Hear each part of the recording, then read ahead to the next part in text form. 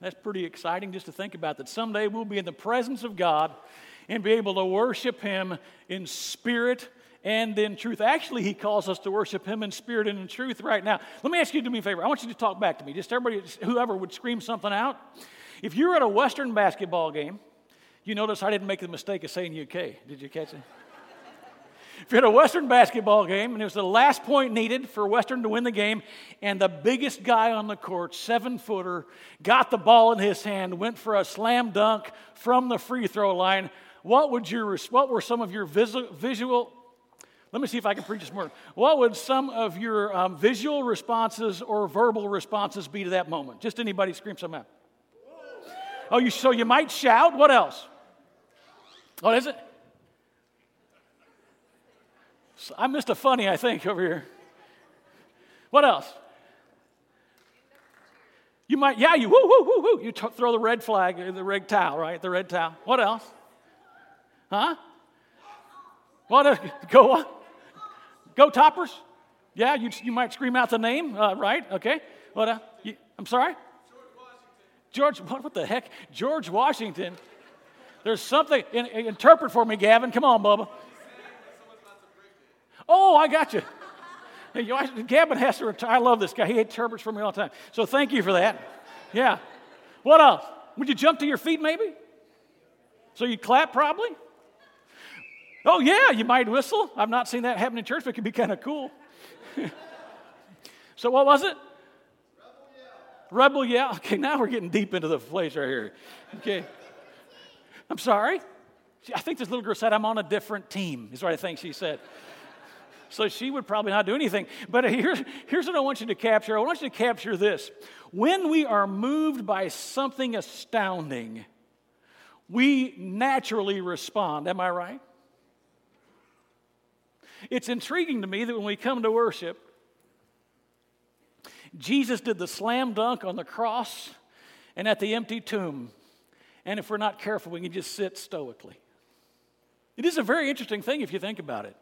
This morning we're going to be talking about a moment in Peter's life. We're wrapping up this series on Peter.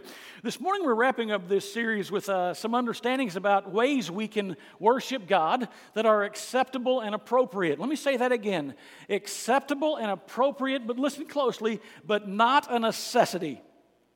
So I'm going to be sharing 9 ways that you can worship God when you come into this place together. Please hear me. The Bible gives you direction and permission, but we're not making any commands of you. I'm just concerned that somebody's going to come to me and say, well, that Rick Howerton, I can't believe he said that. I can't believe he's demanding that I do one of those things. I'm not. I want you to realize the Bible gives you direction and permission. Okay, so here's what's happening with Peter. So we're in this place with Peter. Peter has come to this place. Jesus has been resurrected. He has already appeared to the apostles twice, and now he shows up where Peter is fishing. Now, interesting thing about this, let's keep this in mind. Peter, after Jesus' resurrection, has gone back to his career. He's fishing again. And Jesus shows up. Lily, would you come join us? This young lady is going to read our scripture for us. She does a great job. And we're so glad that you're going to read for us this morning. Actually, she's reading because I couldn't pronounce some of the names, but please, go ahead. Jesus revealed himself again to the disciples by the Sea of Tiberias, and he revealed himself in this way.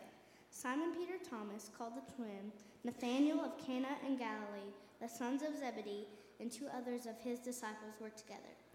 Simon Peter said to them, I am going fishing. They said to him, we will go with you. They went out and got into a boat, but that night they caught nothing. Just as the day was breaking, Jesus stood on the shore. Yet the disciples did not know that it was Jesus. Jesus said to them, children, do you have any fish? They answered him, no. He said to them, cast the net on the right side of the boat, and you will find some. So they cast it. And now they were not able to haul it in because of the quantity of fish.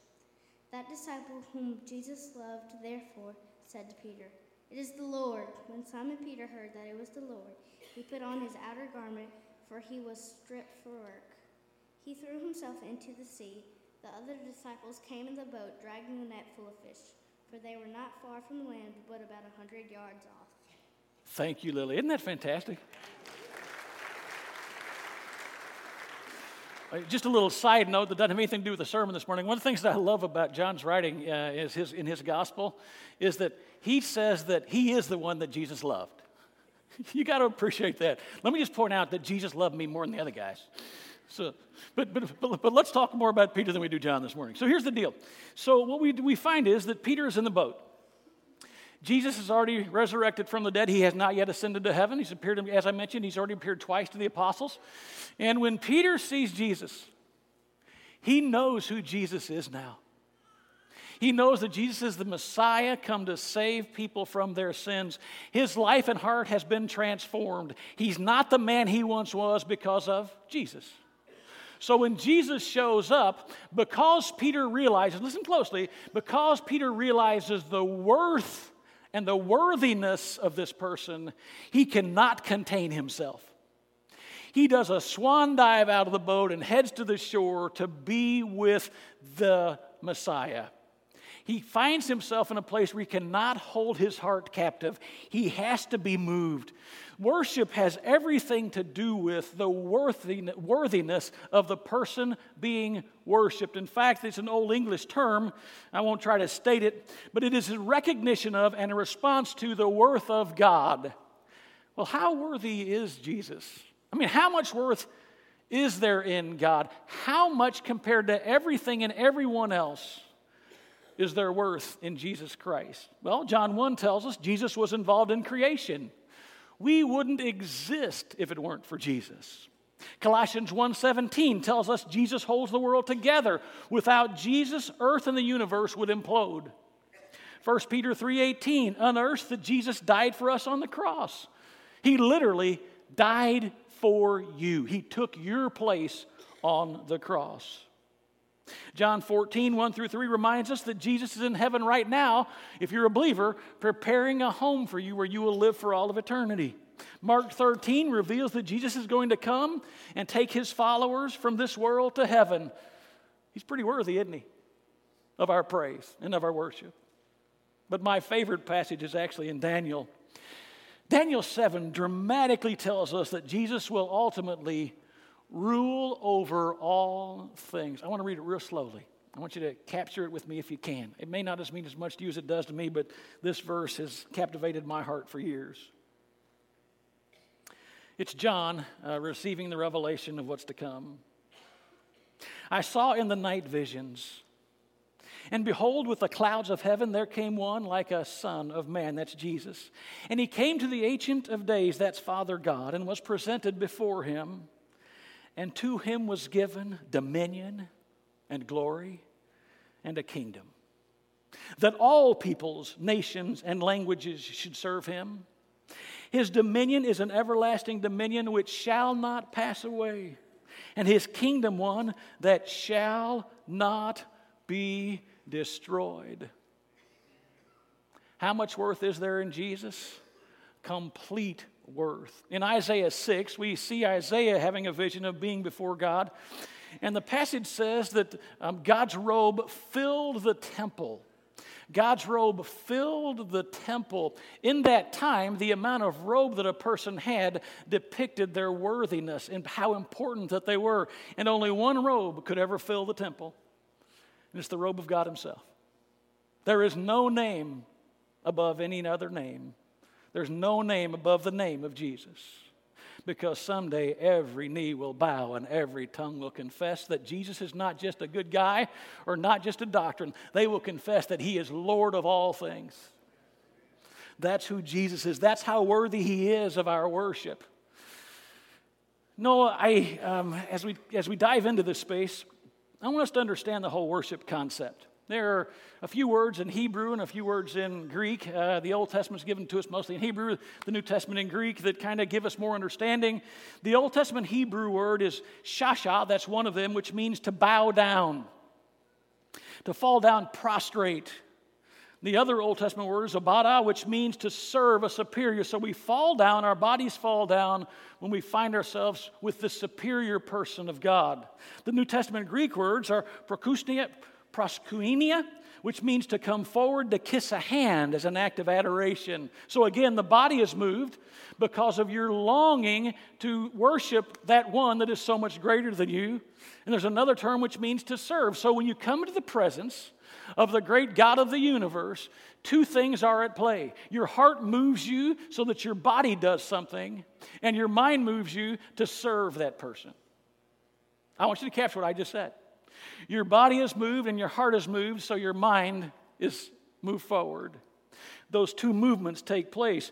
Psalm 84:7 says this about worship: "My heart and my flesh cry out to the living God." My body is engaged in worship also. When Peter realized that he was seeing the risen Lord, he could not remain stoic. He could not.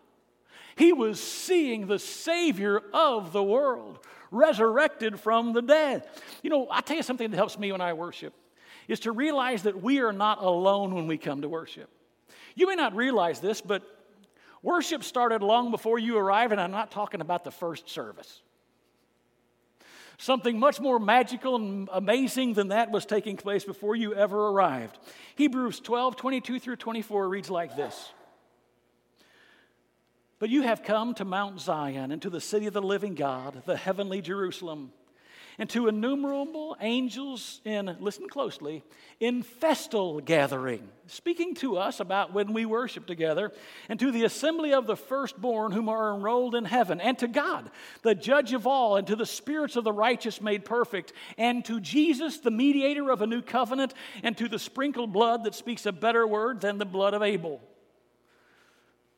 Listen, my friends, when we worship, we're joining the greatest worship service ever experienced, and it's already in progress. And who are we worshiping with?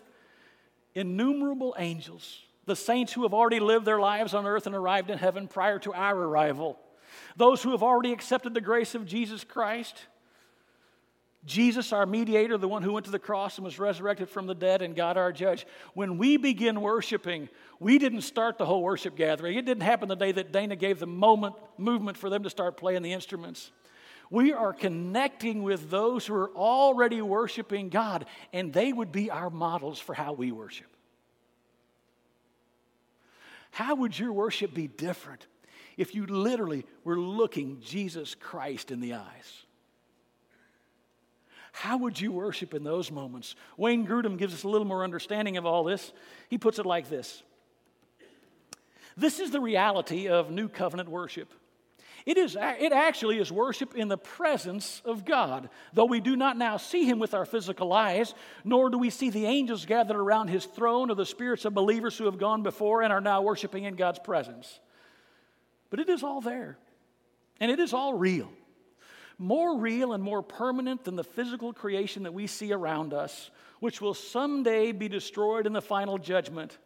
And if we believe Scripture to be true, then we must also believe it to be actually true that we ourselves come to that place and join our voices with those already worshiping in heaven whenever we come to God in worship." That's exciting to me. That's thrilling to me. To think that in our presence right now are the heavenly angels and the saints that have gone before us, and God Himself, the judge, and Jesus, the mediator, who will stand before God someday and say, "Yes, this is one of our children." We come together for a festal gathering because we are already in the presence of Almighty God. So you may ask the question, what are some acceptable and appropriate reactions to Jesus' presence when we worship together? I'm going to give you 9 very quickly, so hang with me. I'd request you take notes this morning, fill in some of those blanks. You can look them over later. The first one is this: to sing. It's to sing. Colossians 3:16 says this: "Let the word of Christ dwell in you richly, teaching and admonishing one another in all wisdom." Now listen closely. "Singing psalms and hymns and spiritual songs." And what should our attitude be when singing them? With thankfulness in our hearts to God. So not only does it tell us that we are to sing and what we are to sing, but we are to sing with thankfulness in our heart to God. Now I know what some of y'all may be thinking. You're thinking, "Rick, if you sat directly in front of me and I sing, you wouldn't think that I was praising anything. I'm not a singer, is what you might say. I have had people tell us to me many times when we talked about singing and worship, and it's always a really good, fun kind of joke. If I could just be real honest with you, and I don't mean to sound braggadocious, just to give you a little of my history. I have an undergrad degree and a master's degree in singing. That's what my 2 degrees are in. And I will tell you that the most beautiful sounds to me in worship is when someone sings with their whole heart and they never hit the right pitch and they sing as loudly as they possibly can, because what's happening in them is what should be happening in me. They're singing with their hearts, not with their voices. If you don't sing, please sing as loudly as you can and bless those around you.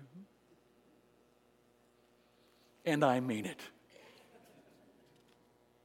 You also need to sing new songs to the Lord.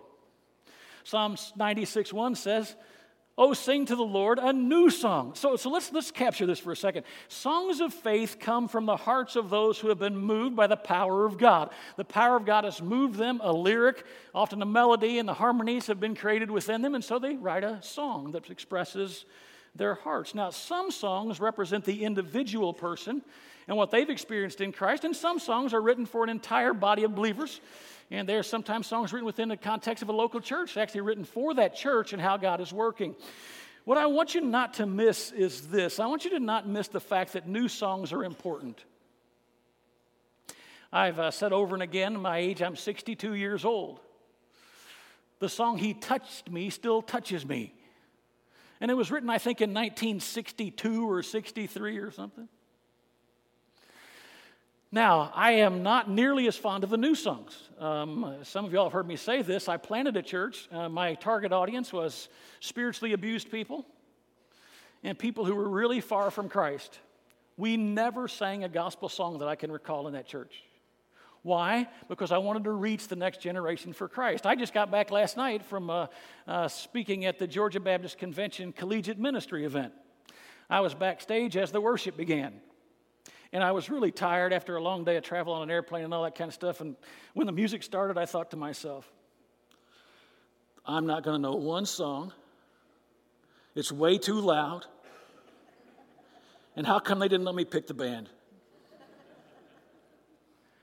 And you know what I heard? I don't know if it's the Holy Spirit or just a memory, because I've thought this through so many times. What came to my mind was this. If you want your granddaughters to be in God's church someday, you better learn the new songs and sing them. Because if you continue to sing the songs you've always sung, they would rather not be in your church. Because with every generation not only comes new songs, but comes new sounds. New instruments are used, and they're used at different decibel levels. Every generation has seen this happen. It's happened for decades and decades and decades and decades.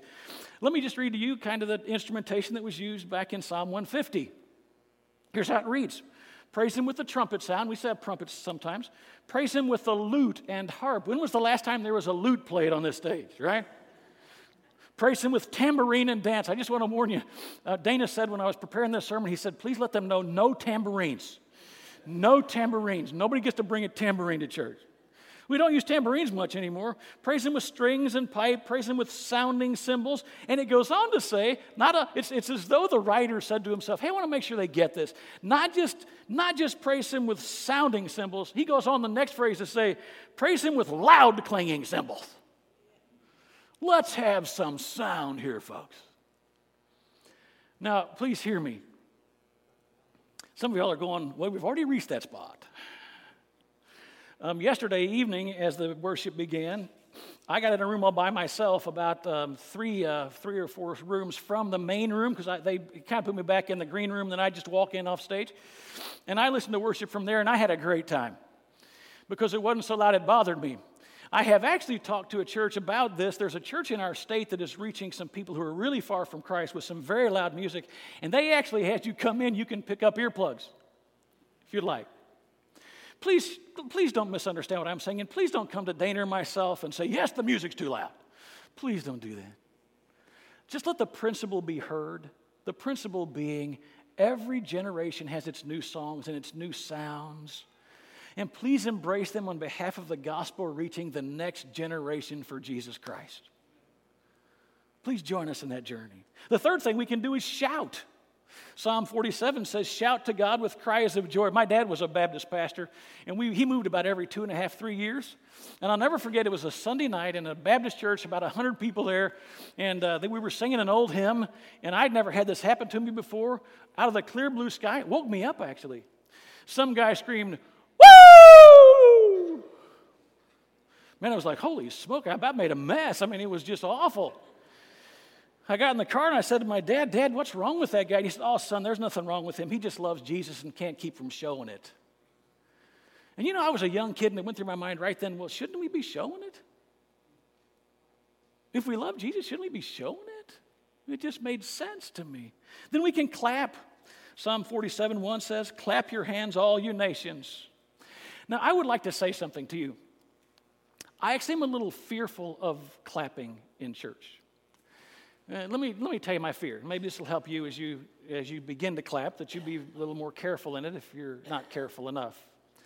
I'm a little concerned because right now, when most churches clap, they clap after the choir sung or someone sung a solo or something of that nature. When we come into this place, the person we are called to worship is Jesus, not the musician. It is a beautiful thing to clap. I'm going to try to speak for the musicians. The last service, they didn't speak up, so I look like a fool. So help me out here, worship people, all right? If you are up on this part, if you're from this point back, helping with worship, singing, if the statement I'm about to make is true, I want you to scream amen so that the rest of the church can hear what I'm stating to be true. My statement would be this: for those who sing on this stage in order to lead you to worship better, when they complete a song and you've listened, they would much rather believe by your applause that you're applauding the Jesus that gave them a song to sing than you're worshiping them for singing. What do you say, singers? Amen. Yes. They're here to lead you to worship Jesus, not to be worshiped. That's their heart. So when you clap, always clap for the one who gave them a song to sing. Then another one, and we probably need to work on this one, Dana. We've not talked about this much. Silence. Psalm 46:10 says, "Be still and know that I am God." Silence allows us to hear God more easily. I've shared with you a story I'll share again. It's just helped me in this illustration. As you may recall, I've shared with you a couple of times that we thought that I had stage 4 cancer. We got that news a day before we were to leave for Hawaii for a cruise for our 41st wedding anniversary. We determined, because if I was dying, it was going to be a good ending. We were going to have the best time of our lives. That's what we decided.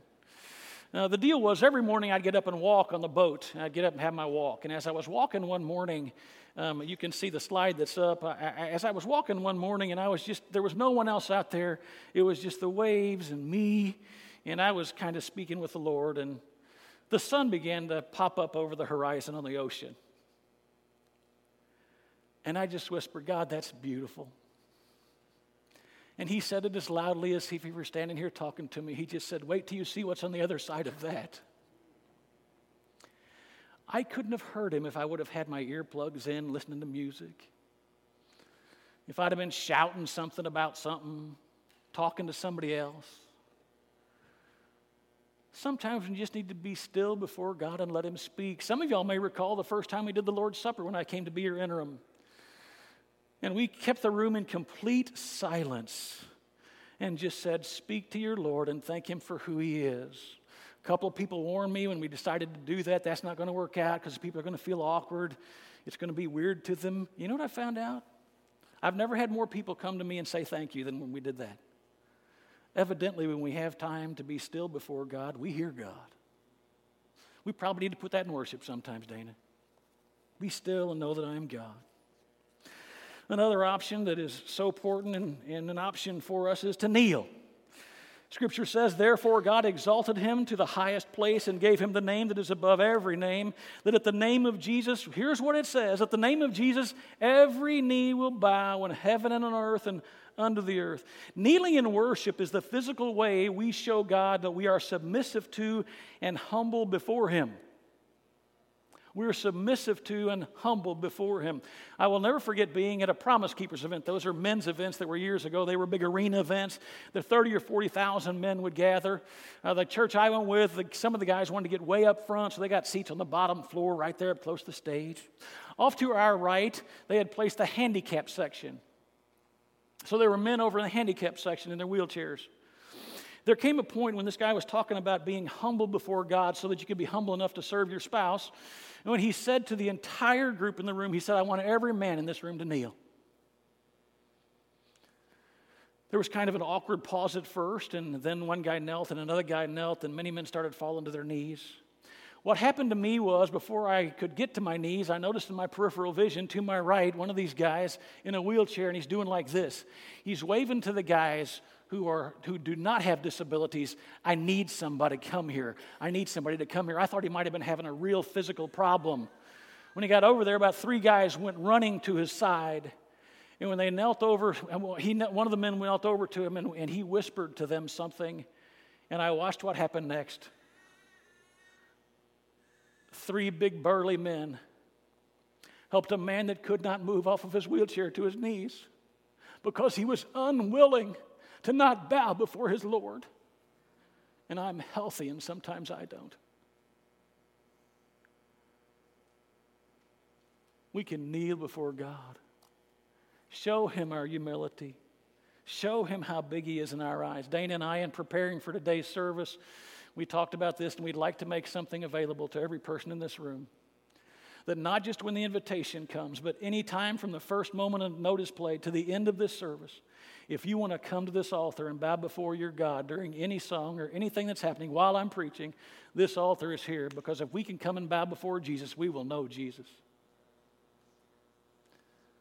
Make the altar your home. Another thing you can do is simply bow your heads. Micah said, with what shall I come before the Lord and bow down before the exalted God? This is again as a show of reverence and respect for God. And when we're celebrating, we can raise our heads. Psalm 3:3 says, but you, Lord, are a shield around me, my glory, the one who lifts my head high. We often drop our heads when life is dark. We should raise our heads when God's blessed us and look to the heavens. Might I suggest something to you as you sing? There are basically 2 audiences that we're singing about or to when we sing our songs. You're either singing a song to God, or you're singing a song about God with the rest of the congregation. When you're singing to God, feel free to lift your eyes to the heavens as though praying. Feel free to lift your eyes to the heavens. That same Promise Keepers event I was at, I've never heard, if you've ever heard an arena full of men sing to God with all of their hearts, I remember literally looking into the sky thinking, I will see Jesus. Because the power of the singing. And our singing should be that powerful. We should raise our heads to the heavens, hoping to see God. Then finally, you can lift your hands. Psalm 134:2 says, lift up your hands in the sanctuary and praise the Lord. Isaiah 65 tells us that we lift our hands when crying out to God for assistance. Nehemiah 8:6 says we lift our hands when celebrating and worshiping God. 2 good times to lift your hands. Now, let's talk a little bit. I'll wrap up in a few minutes, but hang with me for just a few seconds. What drives us to these kind of visual acts? What drives us to these kind of demonstrative acts is realizing how much God loves us, but even more so how much we love Him. I looked and looked for a great illustration, and this is a great illustration, but I talk about Julie and mine's relationship probably too much. But when Julie and I met, and she was gracious enough to allow me to fall in love with her, you notice I didn't say she fell in love with me, that I'd fall in love with her. No one else mattered much. I wasn't concerned about what anybody else thought about my acts of showing my attention to Julie. It didn't matter to me what anybody else thought. I mean, I told her I loved her in public. I held her hand in public. I kissed her goodnight in public. I gave her my full attention, even when the guys in the dorm room made fun of me for it. And I even tried to dress so that she wouldn't be embarrassed. Found out later I didn't do well, but all other opinions faded. Because when you are in love with someone that deeply, everyone else is a secondary consideration. And we love Jesus that much, everything else and everyone is a secondary consideration. Let me suggest a couple of obstacles that we might have to move for those of you that are realizing permission to celebrate God in this way. The first one is denominational misinterpretations. Denominational misinterpretations. If you grew up in a home like I did, in the era that I did, you may recall conversations like this when you're in junior high school. I was a Southern Baptist boy, and I'd sometimes say to a Methodist, I kind of wish I was Methodist because I want to drink alcohol someday. And the Church of God guy would say, I wish I could be a Baptist because I'd like to play cards. And for some reason, everybody wanted to date Catholic girls. I still don't know what that was about. But it was very interesting that we determined what seemed to be the right thing to do based on what denomination we were. That's just weird. Sometimes we get this perspective that if our denomination states something or infers something, that's right. In fact, we can get in such a state that if someone else isn't exactly like us, we can think they're probably wrong. Let me see if I can do a little reading here that might help you understand that. And this is from another person's perspective, obviously. Once I saw this guy on a bridge about to jump. I said, don't do it. He said, nobody loves me. I said, God loves you. Do you believe in God? He said, yes. I said, are you a Christian or a Jew? He said, a Christian. I said, me too. Protestant or Catholic? He said, Protestant. I said, me too. What franchise? He said, Baptist. I said, me too. Northern Baptist or Southern Baptist? He said, Northern Baptist. I said, me too. Northern Conservative Baptist or Northern Liberal Baptist? He said, Northern Conservative Baptist. I said, me too. Northern Conservative Baptist Great Lakes region or Northern Conservative Baptist Eastern region? He said, Northern Conservative Baptist Great Lakes region. I said, me too. Northern Conservative Baptist Great Lakes region Council of 1879 or Northern Conservative Baptist Great Lakes region Council of 1912. He said, Northern Conservative Baptist Great Lakes region Council of 1912. I said, die, heretic, and I pushed him over.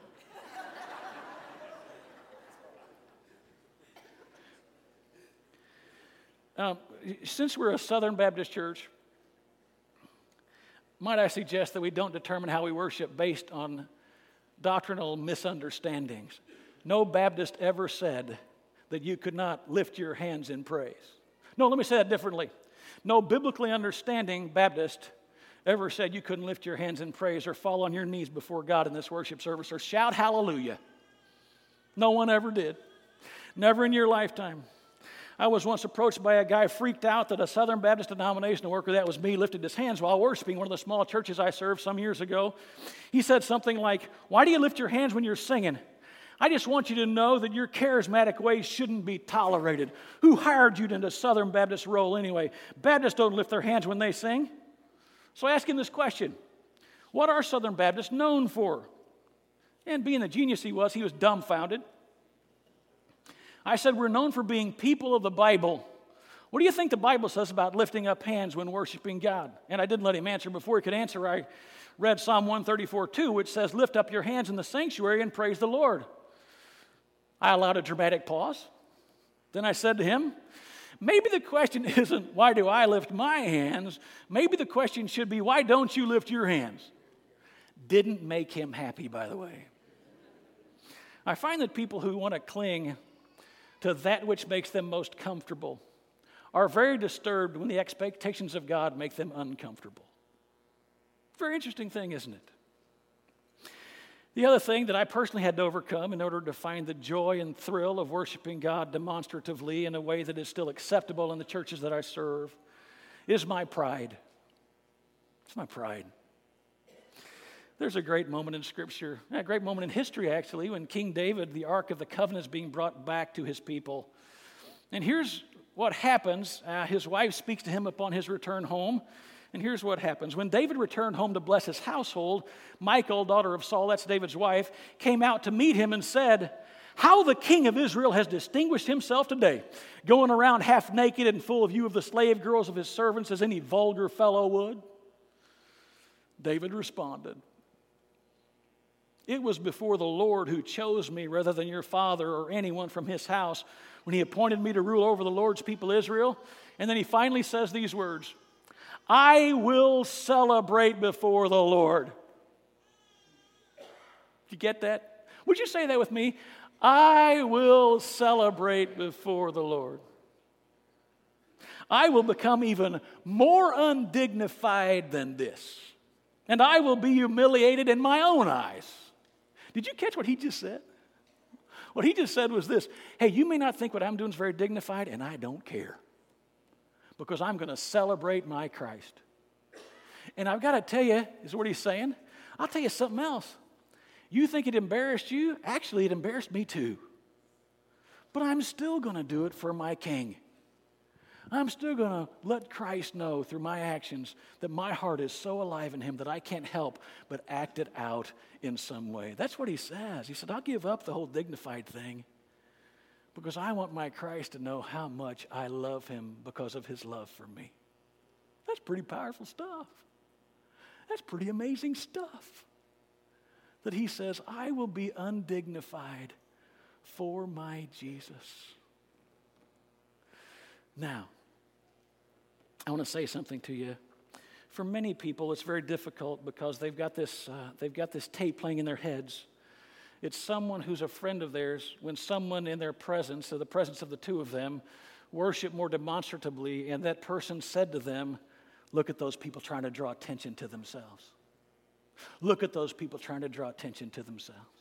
Look at those people trying to draw attention to themselves. Might I suggest you erase that tape?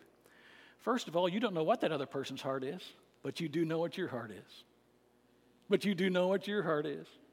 I sometimes drive home thinking to myself, I hope I was okay in worship today, especially when I first arrived. You guys have really been a blessing to me and been very gracious to me, but I know when I first came, it was fairly unusual for, lifting your hands up on the front row. And you don't have an option because I sit right there. So you're kind of stuck. You have probably seen me at times in worshiping lift my hands for an elongated period of time singing a song or when someone else was singing a song. And if you've watched me or seen me in your peripheral vision, there have been times you've seen me lift my hand and seconds later drop my hand. Let me tell you what's going on. What's going on is this. I am still in a fallen world and I'm still a human being. There are times when I've lifted my hand as sincerely as I possibly could, but then thought to myself, I hope somebody notices my piety. I hope somebody realizes how religious I am right now. And in those moments, my hand comes down immediately. I pray a quick prayer of repentance, and I remain very undemonstrative because I do never want to stand before my Lord and him say, you used my worship as a performance for you to get praise. If you were to choose to open your direction as you worship and lift your hand or bow your head or come to the altar or stand spontaneously in the midst of a song, listen, that's between you and God. If you realize it's impure, then back off. If you realize it's pure, then allow God to move your heart and move your body. We want you to realize, not that we give you permission, but that God gives you permission to worship him with both your heart, which moves your body, and that your heart must be engaged in it all. I want to finish with a very short couple of paragraphs written by a man much wiser than I named John Piper. He captured it so well. Together, the words spirit and truth mean that real worship comes from the spirit within and is based on true views of God. Worship must have heart and worship must have head. Worship must engage your emotions and worship must engage your thoughts. Listen closely. Truth without emotion produces dead orthodoxy and a church full of unspiritual fighters. Emotion without truth produces empty frenzy and cultivates flaky people who reject the discipline of rigorous thought. And here's the most important sentence of all. True worship comes from people who are deeply emotional and who love deep and sound doctrine. The greatest worship comes from those who know their Lord deeply because they journey with Him daily, and we come together in His presence together. They come and worship wholeheartedly because they are so much closer to God than when we don't get together with Him daily. We can't hold ourselves in because when we come together, it is the great celebration that happens once a week. I will never forget when I went to work at Lifeway, we were doing a conference at a conference center, and I didn't know all these well-known people. I was sitting next to a guy that did, and we were having worship, and we were singing some new songs. I'd never heard of them. They were loud, they were weird, they were crazy. And I noticed over to my left, there was a guy, he looked like he was probably 80-something years old. Hands lifted like this. He couldn't sing any of the words, and he was just trying, he was making noise, and just loud. And I just thought, who is that guy? So I leaned over to the guy next to me, and I said, hey, who's that guy? And he said, you don't know who that is? I said, no, sir, I don't know who that is. He said, that is one of the most well-respected men that has ever been part of a Southern Baptist movement ever. He's one of the most well-known professors that ever in history taught at a seminary. He's taught more men how to share the gospel and how to teach churches to do that than any person in Southern Baptist history. His name is Roy Fish. Now, you've never heard of Roy Fish. He could read Greek and Hebrew. He could preach like in amazing ways. He was well loved because of his great character. He was 80-something years old, and he knew God so well, his heart could not shut up. He was going to do something before his God, and it was make a joyful noise and lift his hands. Folks, you may never feel like lifting your hands, but your heart should be alive enough that your person is moved because Jesus resurrected from the dead, and He's coming back. Let's pray. Father, I thank You for my brothers and sisters in this room. I thank You that when we come together, we see and know Your presence. We realize Your love for us. We're reminded of all You've done for us, Lord. May we never forget that. And Father, as we worship You, help us to worship You in spirit and in truth. Let it be that we walk with You so closely through the week that this Sunday morning experience each week is an explosion of Your greatness, because there are a massive number of us who are experiencing You deeply. Let us make You Lord, really. If you wouldn't mind leaving your heads bowed and your eyes closed, for some of y'all in this room, you're probably thinking, this is crazy stuff. And before I knew Jesus, that was true for me too. Sounded like crazy stuff. That probably means if you don't know Christ, that means you've never accepted into your life. Ask Him to become the Lord of your life, that is the master of your life, believing Him to be the Son of God, died, resurrected from the dead. You've never prayed to accept Him and become a Christian, then you don't know this Jesus. And it's hard for you to even think about celebrating someone you don't know. This morning, you can become a Christian if you choose to. Simply means this. It means that you have come to a point in a realization, and you're probably being moved in some emotional way that is beyond your understanding. And you realize that something is missing. What's missing is Jesus. And for you to become a Christian, you simply need to do this. You first of all need to believe some things. You need to believe that Jesus is the Son of God. Number one, believe that Jesus is the Son of God. You need to believe that Jesus died on a cross for your sins, and that every sin that you've ever committed, He took upon Himself. The reason you need to do that is because no sin can ever enter heaven. And when you become a Christian, every sin that's on you right now is removed, and every sin that you'll ever sin in the future will never be known to God, because it says that He cast your sins as far as the east is from the west, and He forgets your sins once you become a Christian. Believe that Jesus is the Son of God, died on the cross for you. Believe that He resurrected from the dead. And then be willing as best you can, although you'll not be perfect, to live your life for Him, to walk away from sins you've been involved in, the things that aren't blessing, that don't bring honor to Him. Let me say it one more time, no confusion. Believe that Jesus is the Son of God. Believe that He died on the cross and resurrected from the dead. Be willing to accept His grace and forgiveness, and then do the best you can to live your life for Him. And this morning, you'll have the most amazing experience of your entire eternity. If that's who you are, just repeat this prayer after me and pray it believing what you're praying. God, I am a sinner. Only you can save me from my sin. I believe that Jesus is your Son.